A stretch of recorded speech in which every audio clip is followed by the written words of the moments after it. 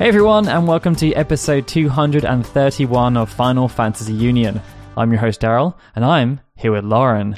Hi guys. See how I did that slightly differently? Ooh. Because today it's going to be a different kind of episode. It's not often that we get to talk about the reveal of a brand new Final Fantasy game. It's happened very rarely, actually. And thank goodness it happened after we had recorded last episode and after we had posted last episode and not before. Yes, that's actually Or on very the nice day. because normally Square do not afford us that luxury. No. It's often that we do a podcast talking about some kind of upcoming news or rumor or something or other, and then they do it before the Tuesday. Yeah, and it's not even just us. It's like Kingdom Hearts Union as well. They're just kind of like, Kingdom Hearts Union is coming out today. Square Enix announces new Kingdom Hearts game. Oh, for frick's sake. Releases new trailer. Yeah, no, so it's nice. It's nice. It's nice, yeah. We actually were able to talk quite a lot about it last episode, and I feel quite confident because we were confident that we were going to see something. The stars aligned pretty nicely for us. And yeah, Final Fantasy 16 has been revealed. Revealed. It still feels quite surreal that it actually happened. Just because it's so rare that Square announced new Final Fantasy games. I was talking about it on the Discord server, and because we were talking about release windows and how often they usually take from announcement through to release. And really, if you go back to, like, we're on 16, so 15 was announced technically in 2013. That was the last numbered game we had announced 7 years ago.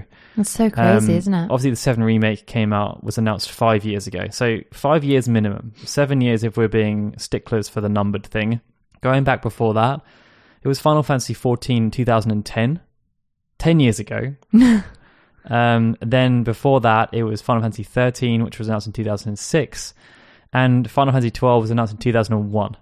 So at 19 years ago, we've had 12, 13, 14, 15, and 7 Remake. 5 games in 19 years. It's not a regular occurrence anymore.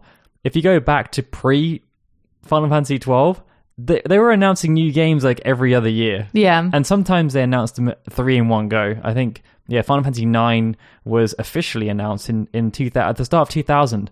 It's like, we got a game on the horizon. All right, let's announce it. It's fine. It's good enough, isn't it? Right? Yeah. I mean, how it. crazy is that, right? So yeah, they announced 9, 10, and 11 on the same day at the start of 2000. The next year, they announced Final Fantasy 12. Like, it's crazy. Yeah. And then obviously, 2006, they had 13 versus 13 and Agato 13 all announced on the same day. But the difference between the initial Square mentality and the latter Square mentality was that generally when they announced the games, they were coming out quite soon after. And we didn't have to wait too long. It was great. They didn't have development issues in the same way that they started having. And I don't know, Square got in this weird mentality of saying, like, we have to announce games early to please shareholders, to increase sales of consoles, to increase sales of other games. And it seems as though they're kind of learning from their mistakes in that regard. They've gained a reputation. Yeah. They don't want that reputation anymore. And hopefully, fingers crossed, they will not be doing their announcements 5 years before the game releases anymore. Yeah, no more development hell for Square Enix. Fingers crossed. We can speak too soon in this regard. Yeah. You never know what's going to happen. But as we're going to discuss later in the episode, it seems unlikely that this is going to happen with Final Fantasy 16. Unlikely.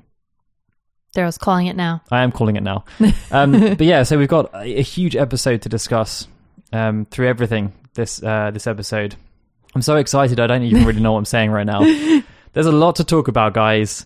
And we're going to try and run through as much as we can. Obviously, we did a video on YouTube where we ran through some of the more finer details within the trailer. So we're not going to do that in this episode. We're more going to be talking about kind of our opinions, wider expectations, how we feel, the airy-fairy stuff. Yeah. Right? Exciting. Before we do, though, here are some shout-outs for our executive producers on Patreon. And we're going to kick things off with Barry Norton at Nortron Zero. Thurin Bolin at Massacre 23. Fayez Bilal. Lewis James. Zach Duranto. Rachel Casterton at Urbion Ray. Zelda Clone at Apes Type Novels. Darren Matthews at Doomster 73. Joseph Robertson at Pokemon Trainer J. Ryzen. Alex and Rachel Troutman at Akira Namejin. Billy Jackson at _Billy Jackson. Miles Ribbons. Chris Pope at Dr. Pop 181. Freya Stella. Flipsurdness. Tom Hughes at Tom_Hughes22. Yam Potato. Noah Luttrell. Mitch Elliott. Sam Ennis. Tim Michael Verne at Phoenix02SA. Joshua Johnson at The Cancer Bus. Lauren Luscombe. Chris Willis. And Marco Lillu. Thank you so much, guys. Thank you, guys. So yeah, Final Fantasy 16 has been revealed, and as we mentioned in the last episode, there were a lot of stars aligning that this was going to happen at some point. I did read a weird rumor, though. I haven't actually checked into this. I saw the headline, and I know you should never just look at the headline. You should always read the story. But that we spoke last episode about how 16 was potentially going to be announced, or was supposed to be announced during the June spotlight for the PlayStation 5, but it wasn't. And the leakers were very confused by this. I'm pretty sure I read a story that came out that said that it was indeed meant to be in there, but it was shelved because Sony or someone else didn't feel as though it would put the best foot forward for the PlayStation 5 in terms of how it looked. We're going to touch on that a bit more later. But I thought that was quite interesting that it did add credence to the leaks. 16 obviously was a game that they were planning to announce for some time, and it is a PlayStation 5 exclusive, although there's some kind of weird, dubious stuff going on in that regard, because when they announced the trailer, they revealed the trailer, at the end of it said, this is captured on PC, PlayStation timed exclusive, also available on PC or something. They quickly changed that messaging on all other trailers. Delete. Yeah, delete, retcon. People We do not want to be asked anymore. People it never were asking happened. Square about, where's this PC version? They were like, we don't have any comment to make. Really? No comment to make. Okay. Nothing. And then an industry analyst had said that they'd spoken to a source who said that it's going to be a PS5 timed exclusive for 6 months, and then it's going to go to the PC. And then after 12 months, then it's going to be eligible to go on all platforms that are capable, which obviously suggests the Xbox Series. I'm just going to say Xbox Series because there's two of them. So that's interesting. I don't know whether that's actually true or not. Obviously, in the past, Square Enix have come out with like this city. They said about the duration of the exclusivity. 7 Remake, they've done the same thing. But it seems as though PlayStation are being quite tight-lipped, because it wasn't just the 16 trailer that had this issue. Demon's Souls also had the issue around the PC version and exclusivity. And I think what they're trying desperately to do is to pull the wool over people's eyes. Yeah. To say, yeah, no, it's not coming to anything else. It never will. What are you talking about? I know. It's like this sort of weird tactic that they keep using. And yeah, it's getting to the point now where I wish they would just be honest. Like, you know, you're not fooling anybody. It's an exclusivity deal. The PlayStation, they want to have people buy their consoles. So they want the exclusive games for that console, whatever. Just say that it's like coming exclusively to PlayStation.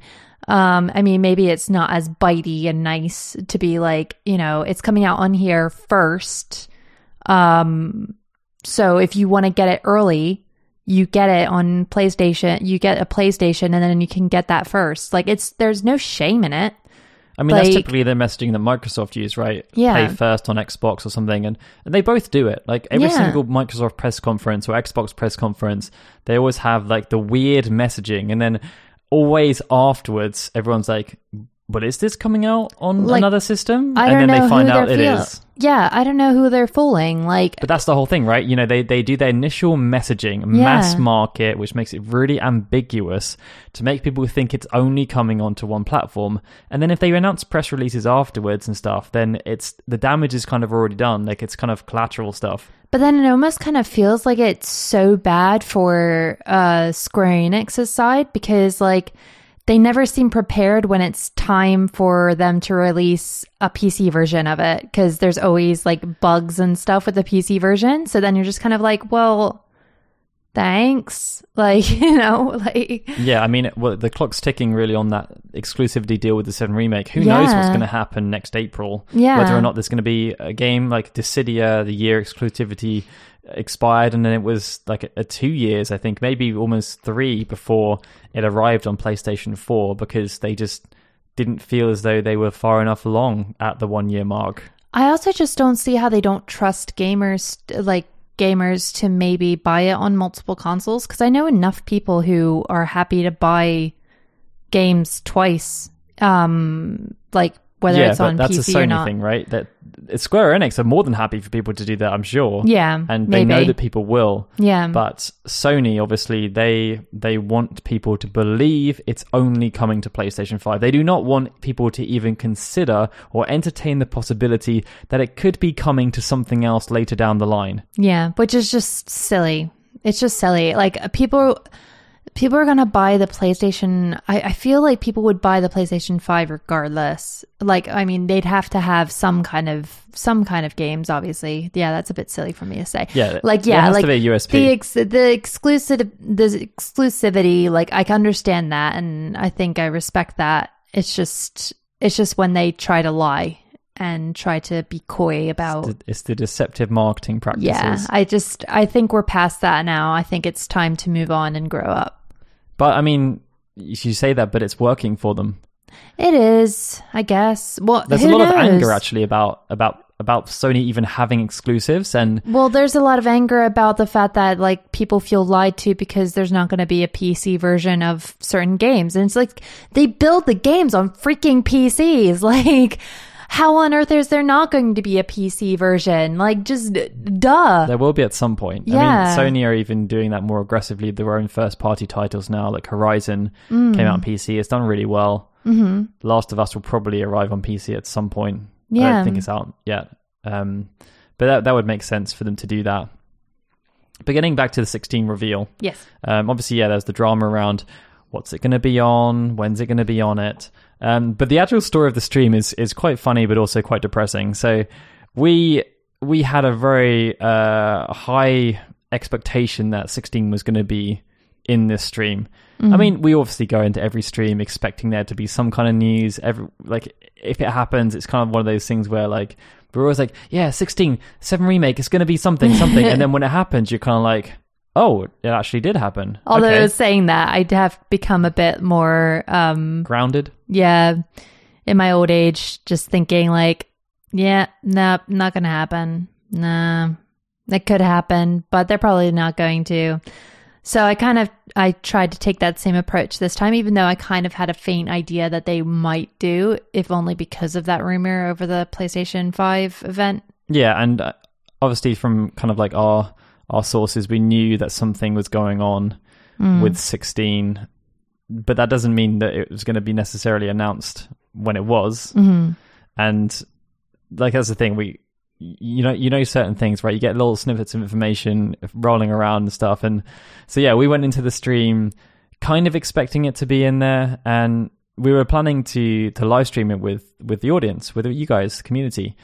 And my computer blue screened like a minute before the stream started. It was so horrible. We couldn't get back on Twitch because it was like, well, the broadcast is still going on because it crashed, as opposed to me finishing the broadcast. And so we were kind of half watching the stream while we were trying to get our stream back on. And we were like, okay, what? This first game looks oddly familiar. Yeah. Our immediate reaction was that maybe this is the announcement that 14 is coming to PlayStation 5, which to me made perfect sense. Like, they are always banging on about how successful 14 has been. It's growing all the time. That would be a great game for them to put on. They've already said that GTA Online is going to be moving over. The expectation has to be that other games that started on PlayStation 3 that are persistent are also going to move over. Like, 14 has to go on PlayStation 5 at some point. Yeah. It would make sense. But actually, I say that, but obviously you can still play PS4 games on the PS5, so there's not really any need, I guess, unless they want to enhance things further. But anyway, I'm regressing my own thought. So yeah, we were like, this has got to be the announcement of something 14 related. Maybe it's a new expansion pack or something like that, because that would make sense. And then as I started going through, we were like, no, this is looking less like 14. And we kind of just skipped forward right to the end, saw the logo, and we were like, bam, okay, we should really probably record a reaction video to this and watch right it now properly. and watch it properly. Because, we watched like the first minute, and then we didn't watch anything else. No, because we were too upset. Yeah, it was just upset. like, it was just so weird. We did a whole stream of Crystal Chronicles beforehand. Fine, no problems. But then it was just, our computer had enough. No, yeah. And I don't want to hear about your Final Fantasy anymore, you silly people. it was just like the worst timing. But yeah, so we did the reaction video, and watching it back, it was just kind of like, wow, this is actually real. Cannot believe it. And obviously, like, the funny thing for us was that it said from producer, like, well, in the press release afterwards, like, Naoki Yoshida, producer. Oh, really? Oh, hi Yoshida. Remember that thing a couple of months ago where you were just like, fake news, not involved with 16. But then we covered it at the time. We clearly said in his response, at no point did he deny being involved with 16.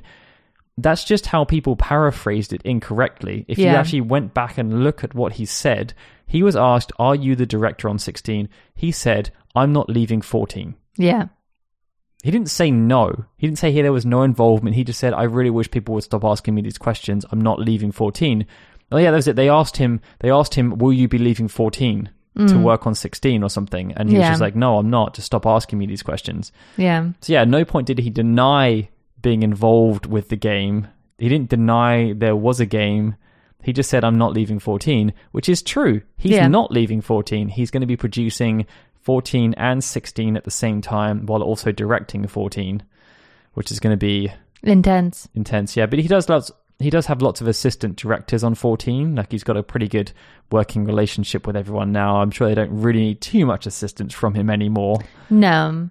And I mean, like, he has so many different directors working on it and stuff to help. Like, yeah, he's doing well with it. But it is really funny that he is just kind of like, yeah, but by the way, I'm the producer of Final Fantasy 16. He hasn't even like fully addressed. Well, he did an interview, but it's just like, yeah, he's just a big troll, isn't he? He is. They all are though. Like, it's just, yeah. I mean, like, he must get really frustrated with getting asked these questions though. Yeah. And it must, like, sometimes it's going to boil over. But I like to think that we started it. We did, yeah. Of course we did. But it is because of our community, because our community all said that who they want to direct the next mainline title, and our community said Yoshi. Well, he wasn't the top answer. He was third or fourth, I think, in the survey. But I just decided to discredited my entire statement. Thank you, Daryl. Well, no, because they did still put him forward. I said that he was one of the people. When I spoke to him, I said he was one of the people that people were interested in directing the offline, and he said to me, I have a kind of a rough vision for what I would do with an offline Final Fantasy game. But if I don't get the chance to make it, I'm not going to quit. Which was a foreboding statement. If I don't get it, yeah, I promise. Because I don't think Tabata had quit at that point when I'd interviewed Yoshida, had he? Or had he just quit? I can't remember. It feels like so long ago now. But yeah, so he said that he'd only make it though if the company asked him or if there was a significant fan demand for him to do so. And obviously, like, the stars have kind of aligned from him in this regard. We spoke about how he's got a pretty good support network for Final Fantasy 14. And the guy who's directing 16 is Hiroshi Takai. I'm pretty sure it's Hiroshi Takai. I feel like I have a tendency to make up Japanese names into what I think they are, and I don't actually check. Good job, but I know his surname's definitely Takai. And he has been a prominent part of the Final Fantasy XIV rebirth. He joined Yoshida right at the beginning of the rebuild. I think his first patch was 1.19. So he's been with him pretty much the whole way through as assistant director to Yoshida. They obviously know each other very, very well. He's worked on Heavensward, Stormblood, but he left the production team after Stormblood to obviously start working on 16. But it's really good. I think that's something that obviously gives me a lot of confidence in that these two have worked very closely together. They have a reputation because they've delivered something that's pretty strong in the product that they've worked on. And I know that obviously since Stormblood, things have gone on even further after Takai left with Shadowbringers, which people will say is like one of the best storylines ever in a Final Fantasy game, and he wasn't involved in that. But still, it's a good duo, and I'm really interested to see kind of what they bring. I know that there have been people kind of putting question marks on Takai because he's kind of an unknown variable to many people, because I don't think many people know who else really works on 14 outside of Yoshida. Like, he does do some of the live letters and has done in the past, but I don't think the wider community are really aware of who he is. And, you know, that makes a lot of sense, because the only mainline, offline Final Fantasy game he's worked on is 5, a long, long time ago. Other than that, he worked on 11, 14, obviously, the Rebirth, but after 5, he primarily spent a lot of time working on the Saga and Mana franchises before being given the opportunity to direct The Last Remnant. But in a way, I feel like this is what we needed, because like you think about, you know, whenever we've sort of had the discussions before about who should direct the next Final Fantasy, we almost kind of secretly wish that it be somebody new, because of the fact that we've seen what Nomura can do with like Kingdom Hearts. We're just kind of like, you know, all right, we've seen what you can do now. Not really that interested, because it just, I don't know. Like we personally, like, we're fans of Nomura. Like, we like Nomura, but it's just been there, done that. Essentially, I mean, this has created a scenario that we've kind of talked about with negative, and also it's created a scenario that we've talked about with positive. And the negative is that obviously it's again another director of a mainline Final Fantasy game. We haven't had a back-to-back director for a long time now. It's true, but the directors that we've had haven't worked. Like, yeah, but Toriyama with 13, like, it didn't. Oh, I'm gonna get. Sorry, we have he did do 3 back to back. He did do 3 of the 13 series back to back, obviously, but he didn't do 14 and he didn't do 15. We had Tabata. Tabata's gone, and Tabata was just kind of like, I'm not touching that with a 5-foot pole. After he even did 15, Yoshi P, like, you sort of thought, you know, well, he's on 14, so he's not going to be interested, even though he is producing 16. Maybe he won't be interested in directing. But like Toriyama with 13, it just wasn't. There were so many people who had complaints over it because of a lot of the direction that he took. Like, the characters weren't as fleshed out as they had been in the past and stuff. There was a lot of critiques over the story. And the same critique was true for 12 as well. Like, just the fact that the characters weren't as fleshed out as when you compare it to like 10, which is also Toriyama, which is why 13 is so weird. 10-2 directed, but Toriyama obviously was involved in the event planning of 10. Okay, yeah. But then like for the future, it's just kind of like, I think it's better. Like, you and I have talked about this a lot, like the changing of the old guard. Like, I mean, obviously this guy has been in this company for a while, but we've always felt that the people who are at the top of the food chain are spread way too thin. Like, Nomura was always spread way too thin with Kingdom Hearts 3. Well, I mean, he's already apparently planning the next major Kingdom Hearts game while also working on 7 Remake Part 2. Yeah, but like, I think it's time for them to sort of pass the torch and allow for more people. And who better to have overseeing it than Yoshida is looking over him as a mentor to be like, this is what you should do. And that's why I was saying there's the negatives and the positives, because the negative is that, yes, we have another director who's kind of an unknown quantity. And it's another, I guess we've spoken in the past about after 15, we were very clear that we wanted whatever came next to build upon 15. Like there needs to be some degree of consistency. We haven't had that for a very, very long time. Yeah. And that's what the franchise was built around. Like having such sporadic releases and having them always be different is how you create a disparate fan base. Like Final Fantasy has always been built around change, yes, but especially in the first 10 games, there was a lot of consistency. Like the first 6 games were directed by, the first 5 games were directed by Sakaguchi. Kitase helped with number 5. He then took over as the director for 7 and 8 and 10. And Ito was obviously the director of 6 and 9, but was obviously heavily involved with 4 as well. Like there was all of the kind of senior figures, the visionaries. Sakaguchi was always there. Kitase was always there as the franchise was building out. Ito was always there. Like they were very, very consistent with their approach. And yeah, sure, like Final Fantasy IX, as we covered in our recent video, it could have easily been a spin-off because of how different it was. But also it was very consistent with what we'd seen before 7. It's just that 7 was the thing that put the franchise on the map. They then were smart and built upon that with 8 and 10. Like they were really smart with their execution of building out the franchise. But then they decided to go with 12. 12 was beset with issues. Who knows how that game would have turned out if Matsuno hadn't been forced to leave. I mean, when you have a game that ends up having 3 directors, it's never going to end that well. No. And then obviously 13, completely different direction again. 14, different direction. And 15, completely different direction. So they just needed someone higher up to just say, look, we need to have something that is similar.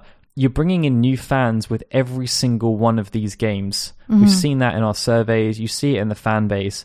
And 15 brought in a load of fans. Well, if the next game isn't like 15, what are those fans going to think they got into? Yeah. So there needs to be this consistency. And obviously, like, we were hoping that whatever they did was better. 7 Remake was quite different from 15, but in a good way. So again, it resets the thing. The next game has to be very similar to 7 Remake in terms of what it is. This is what it means to be Final Fantasy now. It looks as though 16 is going to be different again in that regard. So we're going to get some kind of disparate fan base again for anyone that comes into the franchise with 16, or people that got in with 7 Remake or 15 are going to be thinking, okay, what's this game? But the positive is that it is consistent with 14. 14 is the biggest property they have right now in terms of the amount of promotion they get, the number of players they have. And there's often been a disconnect with the MMOs and the mainline games. This should hopefully kind of address that. And as you said, it's not Yoshida directing, but his co-director, his assistant director is directing. And that's exactly what used to happen in the past. Yeah. And they kind of tried it with Toriyama. He was essentially like Kitase's number 2 when it came to story. And like, you know, maybe he was a bit out of his depth when it came to the directing of the game. Or maybe Kitase didn't fulfill the role that Sakaguchi fulfilled for him when he was kind of handing things over.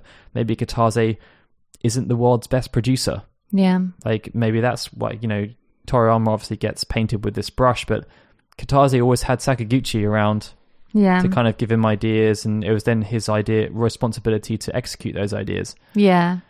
I do wonder that sometimes if Kitase was a better director than he is producer. Obviously, like producer, it's not that it's like a sort of easy job. It's definitely not, but it's like it's a backseat. It's a backseat when compared to like the director. Resource management, financing, controlling deadlines. So Kitase would probably rather do that because of the fact that it's not as intense as being a director. But like, yeah, I don't think he's been particularly good at training up new people and preparing them for the future. If you look at Kitase's track record as producer outside of the 7 Remake, which obviously is the dream team back together, his credits aren't that great. I mean, you got 10-2, the 13 franchise, and Mobius. I mean, it's not compared to his credits as director, it's not very stellar. Yeah, and that's okay. Like, it's okay if he wasn't that great of a producer, because we know he's a great director.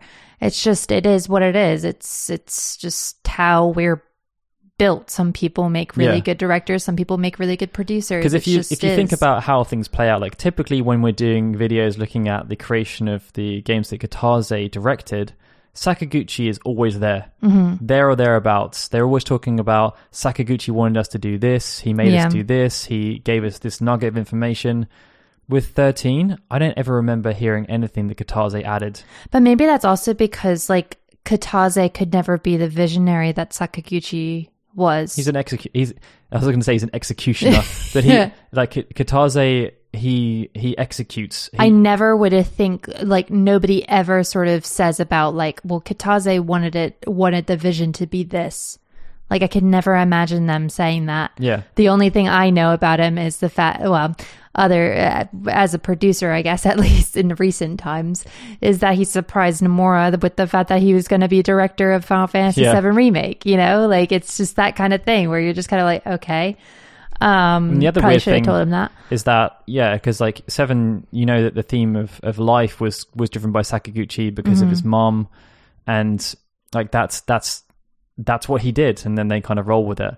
But with 13, it was very much Toriyama's idea. Everything was Toriyama's idea, because the concept for 13 was written as a provisional plot for 7 by Toriyama. In a strange way, I do wonder if Nomura was better equipped to become the Sakaguchi role compared to Kitase in some regards, because I think his vision is stronger for how design-wise a game should be. Like, I don't know Kitase's design. I know Nomura's design, like, obviously from a visual perspective, I know his design, but I also know his worlds. Like, his worlds have a very, very, like, Nomura feel. Yeah. But they don't have a Kitase feel. I never have, like, this is a Kitase game. Like, this is definitely, like, this has Kitase smeared all over it.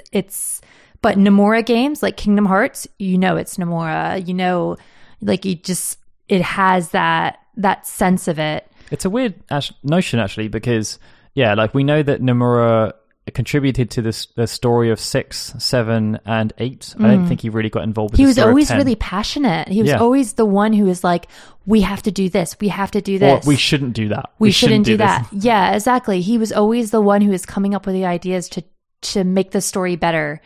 I know this is really off track, but, like, I do. Hey, nothing wrong with a tangent. I do in a way feel as though he's probably more fit to be the visionary of Square Enix. Well, what's interesting about that is that he's never been given the opportunity to, because, like, everyone, when we're talking about this, I'm sure everyone's thinking Kingdom Hearts, Lauren, what the hell are you talking about? Like, what kind of vision is that? It's a mess. I know.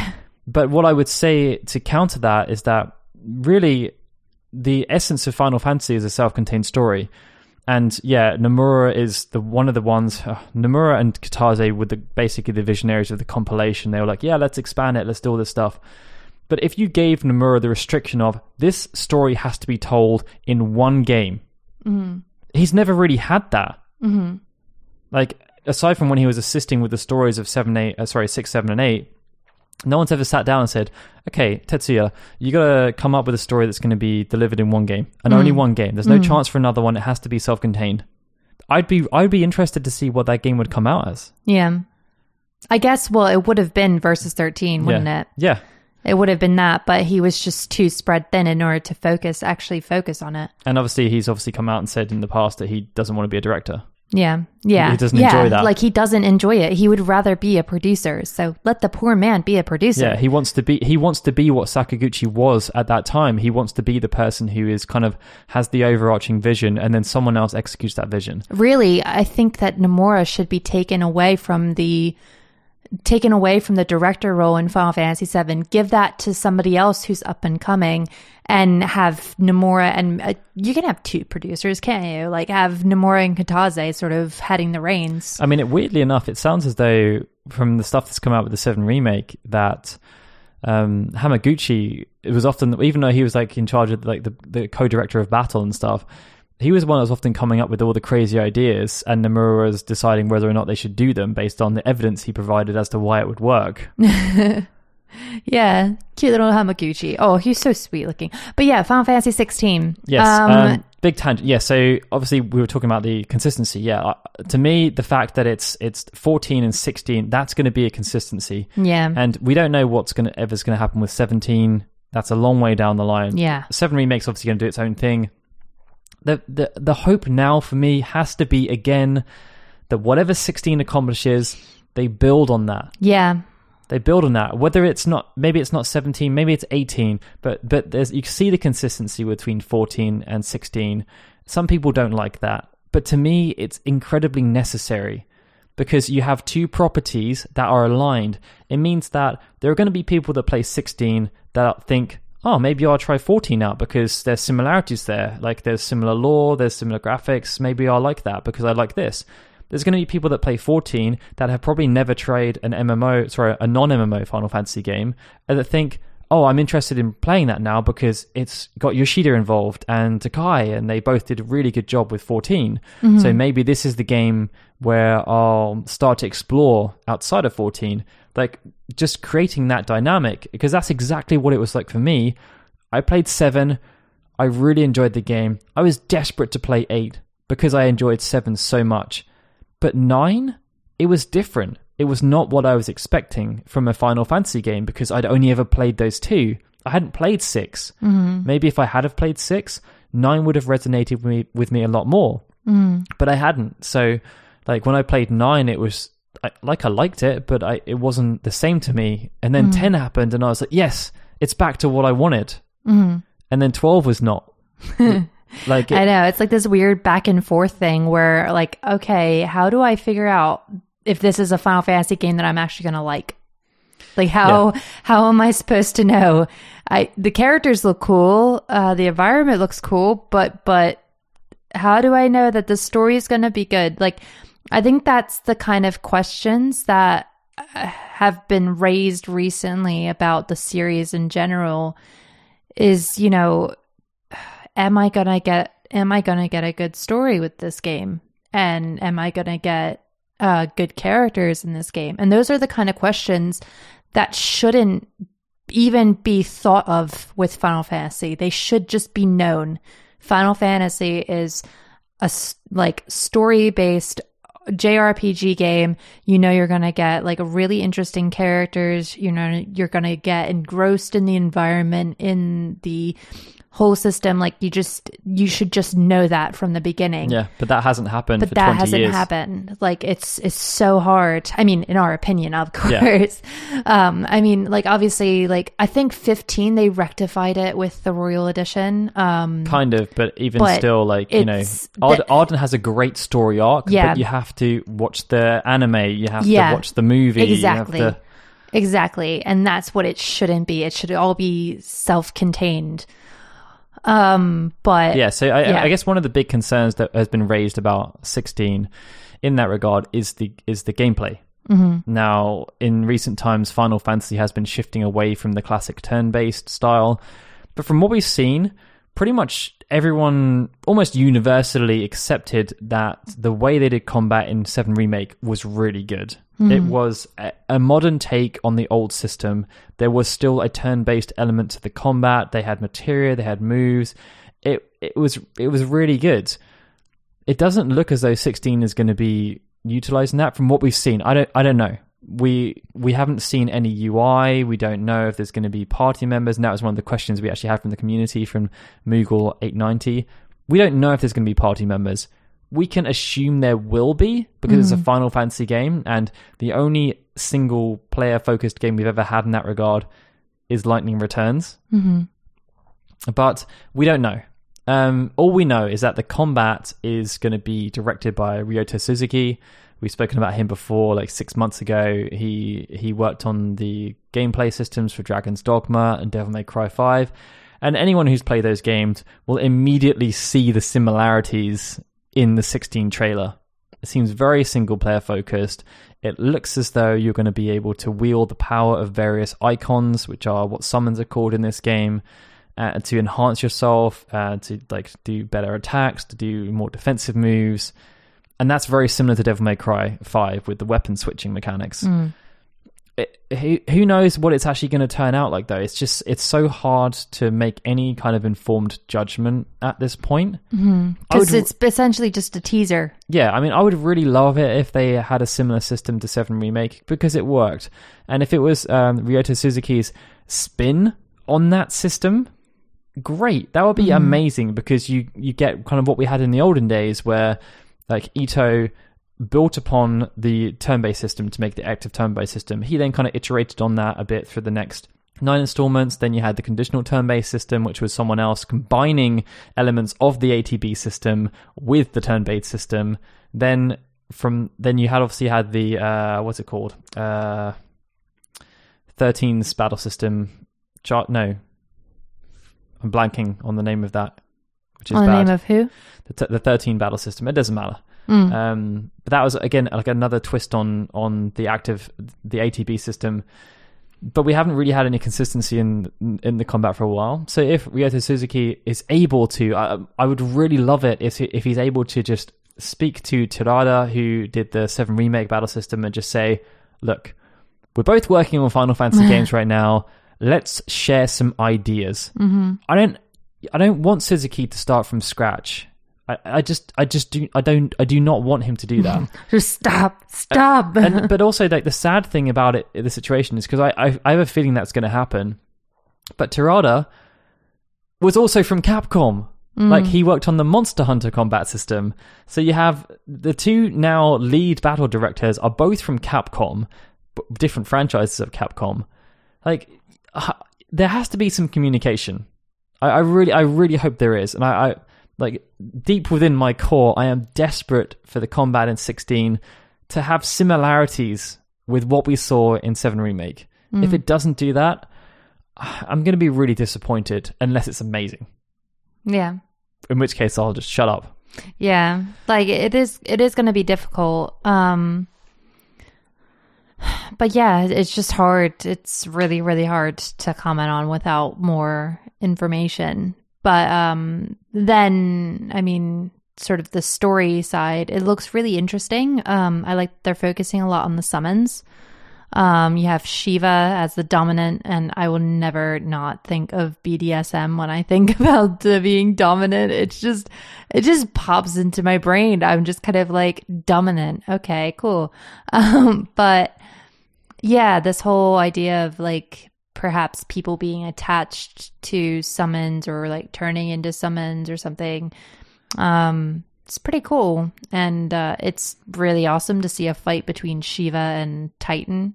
Yeah, it's a twist that we've not really seen before. Obviously, like, there has been a connection with summons and individuals since they came into existence in Final Fantasy 3. Where, like, yeah, summoners can call forth beings to support them, and it seems as though it's kind of a similar notion in this with the icons and their dominant.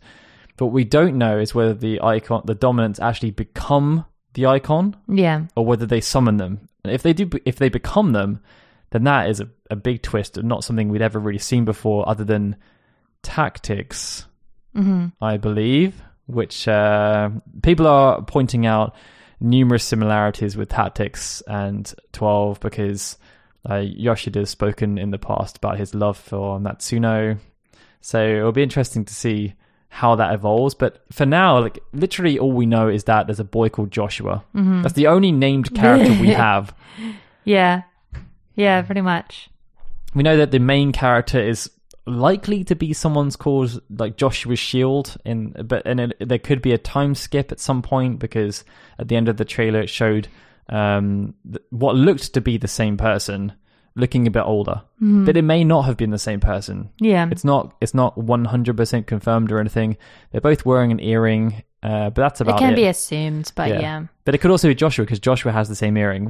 Like, there are lots of question marks. Likewise, like, Moogle890 also asked, who do you think the girl is? There's a girl who appears near Joshua at one point, and there's speculation that she could be Shiva's dominant. But at the moment, we don't even know who Joshua's dominant is. It could be Phoenix, but it could also be Ifrit. Or it could be both. Joshua could be both. We don't know. There could be another dominant. There's so many question marks based on what they have shown that there are no answers to at this point. And I don't think we're going to get any answers anytime soon. But the weird thing is that I get such a, like, even though it's a completely different environment, I get such 15 vibes from it.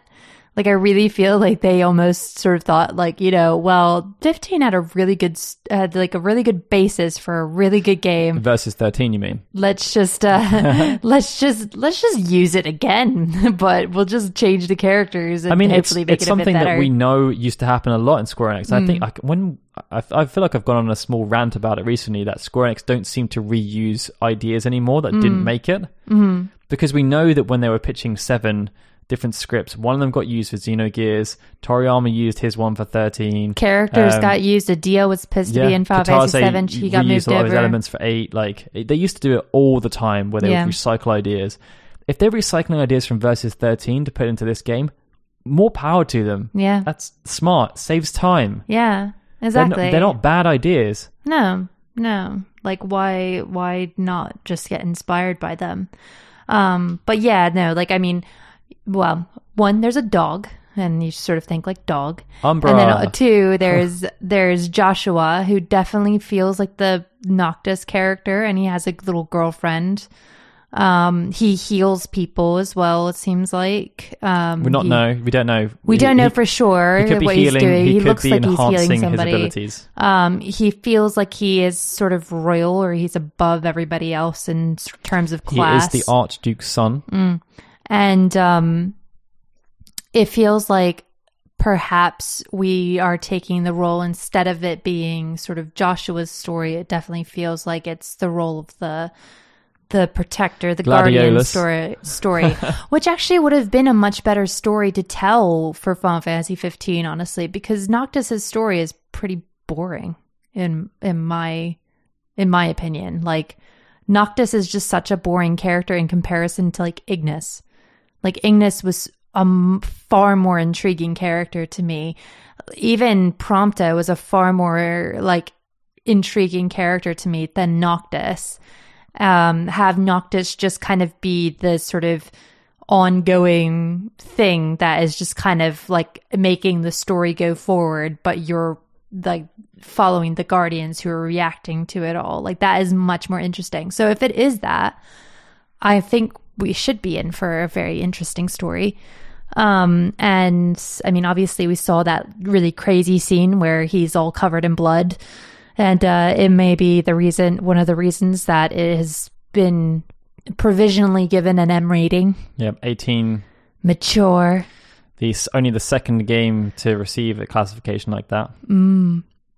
Which also then harkens back to Versus 13, because that originally, I remember Kyle and I, when we were talking about that, there was a possibility that was going to be the first M-rated game. Yeah. Because it had quite adult themes in it. And obviously Type 0 took that mantle with Tabata. Mm-hmm. But I think even in Europe, it wasn't an 18. Over here, it was a 16, despite being an M rating in America. Yeah. But I think, obviously, one of the main themes, we know how much the logos have a significance to the game's stories.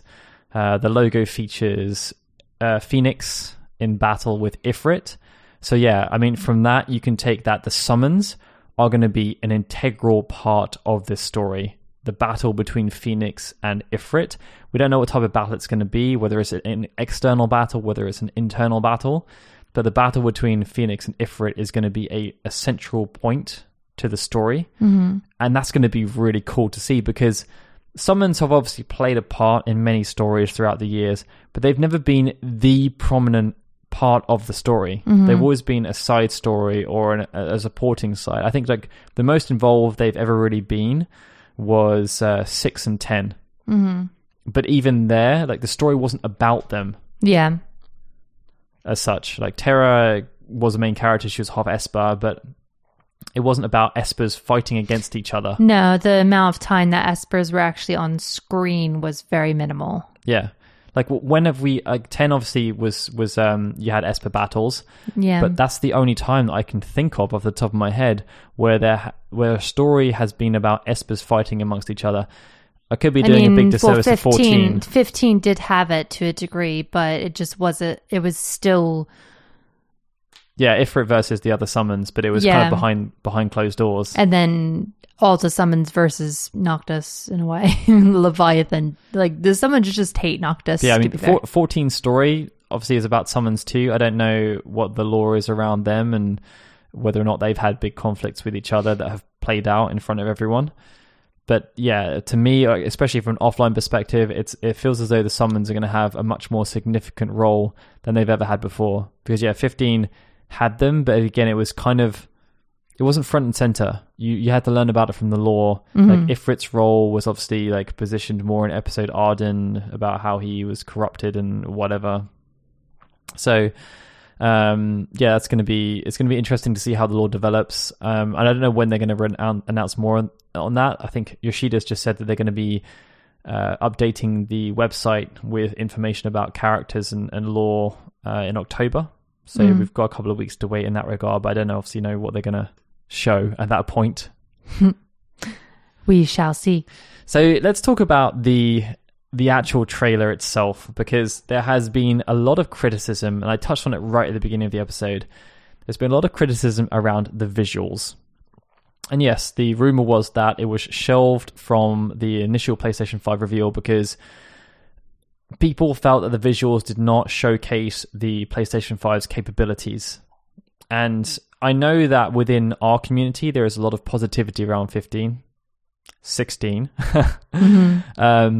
But in the wider gaming community, there is not. And we actually kind of saw this firsthand, because when we posted on the PlayStation 5 live stream comment and made a comment saying about how great we thought 16 looked, we had many replies to our comment basically saying, like, what are we smoking? The game looks like trash. And, you know, some of that has permeated into the fan base, but I think a lot of us are just optimistic. And Yoshida has kind of come out and said the real pros and cons as to why they did this. Like, he knows and the team know that they did not put their best foot forward when it comes to graphics. It does not look anywhere near as good as some of the other games they're showing off on PlayStation 5. And I think some of the criticisms that it doesn't look any better or actually potentially looks worse than 7 Remake are fair. Because it doesn't look like, some of the scenes they showed off in the trailer do look really good. Some of them look really bland. There's obviously issues with lighting, and it's not a final build of the game. And I think so Yoshida said that the reason they did this, instead of going with the classic pre-rendered trailer, which is what Square always do, they set a target render, they get everyone excited about it, and it's what most companies do. Set a target render, get everyone excited about it, and then whether or not you deliver on that doesn't really matter. Ubisoft are notorious for never delivering on their target renders, but their games still sell tons. It doesn't matter at the end of the day. All that matters is that people believed what it could be, and if they don't deliver on it, yeah, it's a shame, but as long as it's kind of close enough, then fine. But Yoshida basically said that he's aware that Square Enix have a reputation. They show off a pre-rendered trailer, and then fans don't hear anything for a long time because the team have to try and make that. Like, it happened with 13. They showed off the Lightning trailer with the gravity boots and everything, and the rest of the team back in Japan were like, all right, how are we going to make this now? No clue. And, you know, we've seen it time and time again with Square. Like, they showed off the teaser trailer for 7 Remake 5 years before it came out because they hadn't done anything yet. And I think he really wanted to change things up a bit. You know, he's in charge. He's the big dog. He can kind of do what he wants. And he basically said he's seen in the past comments from Americans where they sarcastically say after Final Fantasy announcements, "See you in 2035." Because it's just, you know, obviously an exaggerated joke on how long it takes Square Enix to ship stuff. He wanted to avoid that. So he said to himself, if we do a pre-rendered trailer, we're going to get those comments. If we do an in-game trailer, it shows people that this game is actually decent. There's decent amount of work done it. We're happy to show this off. We've got all the character models done that we need to show off so far. There's story, there's scenes. Like, there's substance here. Yeah. And Penguin Alex asked about how long we think it's going to be before it comes out, because Square Enix seem pretty confident. And, you know, 2021 is not unrealistic. Neither is 2022. I think 2022 at the latest, honestly, if I'm going to put something on it, I would be semi-optimistic about a release next year. And 2022 would be kind of my they're not going to release later than this. Yeah. 2023, no way, unless something goes horribly wrong. Yeah. But it'll be 2022 at the latest. And I think Jason Schreier kind of said something about this on a podcast. He works for Bloomberg. He said about how the game's been in development for 4 years. I think there is some loose wording around that, but there is some truth in it. You know, they've spoken in the past, before it was known as 16, that Yoshida's new product started development in 2016, before Final Fantasy 15 shipped. And I think the thing I would add to that conversation, which hasn't really been spoken about, is that at that time, it was not Final Fantasy 16. Mm-hmm. It was a vision for a game they were looking to put forward. And at some point internally, I'm sure they floated the idea, maybe this could be 16. Yeah. Like, there would have been groundwork put down, and when it was being formulated, I very much doubt it was created as being 16. Mm-hmm. But at some point, probably in 2017, when it looks like Takai joined the team and became more fleshed out with everything, they kind of got given the green light. So I'd say, yeah, it probably has been in some form of creation for 4 years. Not development for 4 years, no way. Like, unless we're talking about development as in concept creation and like coming up with the lore and stuff. Yeah, sure, like maybe 4 years development for saying that. But in terms of actual development, the game's probably been in development for about a year and a half of solid work. And, you know, if you think about 7 Remake, that started in earnest development probably around mid 2017. So that's probably taken about 2.5 years to put out. And if 16's going through the same thing, you know, if development started sort of towards the start end of 2019 properly, 2.5 years is 2021. Mm-hmm. Like, it's not unrealistic to think that this game is going to be coming out soon. And we're going to be getting more information. They said they're going to be sharing big news in 2021. Square Enix typically have a 6 to 9 month lead up between big reveal and release. Mm-hmm. Like, that's how long they feel they need to generate hype. But they've just announced the game in one of the biggest ways they possibly could. Loads of people now know about the game. They're going to be keeping their eyes peeled about it. They want to see what's going to happen next.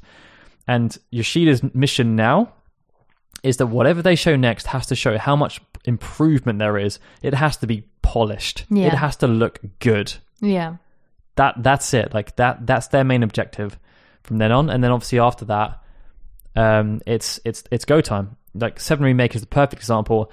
Loads of really fully like filler yah woo stuff for like 4 years after that reveal trailer. May 2019 teaser trailer. E3 2019, full shabam. This is the game, guys. Be hyped as F about this game. And that's all they needed. Yeah. Like, everything before that, they basically redid everything. Like, it was kind of swept under the carpet. None of that existed, guys. May 2019, this is when we announced the 7 Remake to everyone. Mm-hmm. This is the game we want everyone to see. And then it was supposed to ship 9 months later. It didn't. It was 10 months later. But ultimately, that's what they're probably going to do with 16. Like, they've done the announcement, great. Big shabam, reveal, release. Mm. I talked for a lot of time. You did. You kind of went on a soapbox there. I was very proud of it. Thank you. How do you feel about that? I do think, I think that would be great. I mean, Yoshida pretty much said the same thing, that it's going to be coming out a lot sooner than we predict or than we can even think of. And yeah, honestly, I get kind of fed up with people over the graphics thing because it doesn't look bad. Okay, so it doesn't look like stellar, what you expect next level, like PlayStation game or whatever, but then we don't really even know fully what next level PlayStation game is really supposed to look like because we've seen so little of the PlayStation 5 games so far. At least for me, like, I still don't really know. I guess it's the whole thing that Square have built a reputation that they are graphical powerhouses. 7 They Remake have. kind of confirmed that. 15 looked amazing. But 7 also had a lot of issues with graphics because it had they couldn't texture load. loading stuff, yeah. But when it was good, it was good. It was good. 15 is all right. 15 was good. Like, obviously, it looked a lot better when it was on PC. But like, yeah, I just get kind of fed up because that's not why I play a Final Fantasy game. I mean, you know, like graphics, sure, it's a bit of it, but it's not the really big bit. And then to compare it and say it looks like a Final Fantasy 14 game, Final Fantasy 14 is freaking good. So I'd rather it look like a Final Fantasy 14 game, have a story of a Final Fantasy 14 game, and then I'll just be happy. I mean, graphics are important, but they're not the be-all and end-all. No. We've been quite spoilt with Final Fantasy that they've often been at the forefront of technology. But ultimately, it's about the story, and it's why both of us love Nier. The game did not look great when it came out. The gameplay was not the best in the world, but the story was one of the best video game stories that's ever been written, in my opinion. And the soundtrack was great. So the presentation that needed to be there, and the aspects of the game that needed to be there to make an emotional connection with you, they delivered. It doesn't matter if the graphics weren't great. Like, let's be real. Like, I mean, obviously, stylistically, Atlas games, so like Persona 5, it really does look gorgeous in a lot of ways, but like they always limit themselves. They don't go for the same style as like the realistic versions of characters, like in I don't know, like really, really powerhouse games like The Last of Us. Like, you never see a Persona character looking like a character out of The Last of Us. You just wouldn't. They always kind of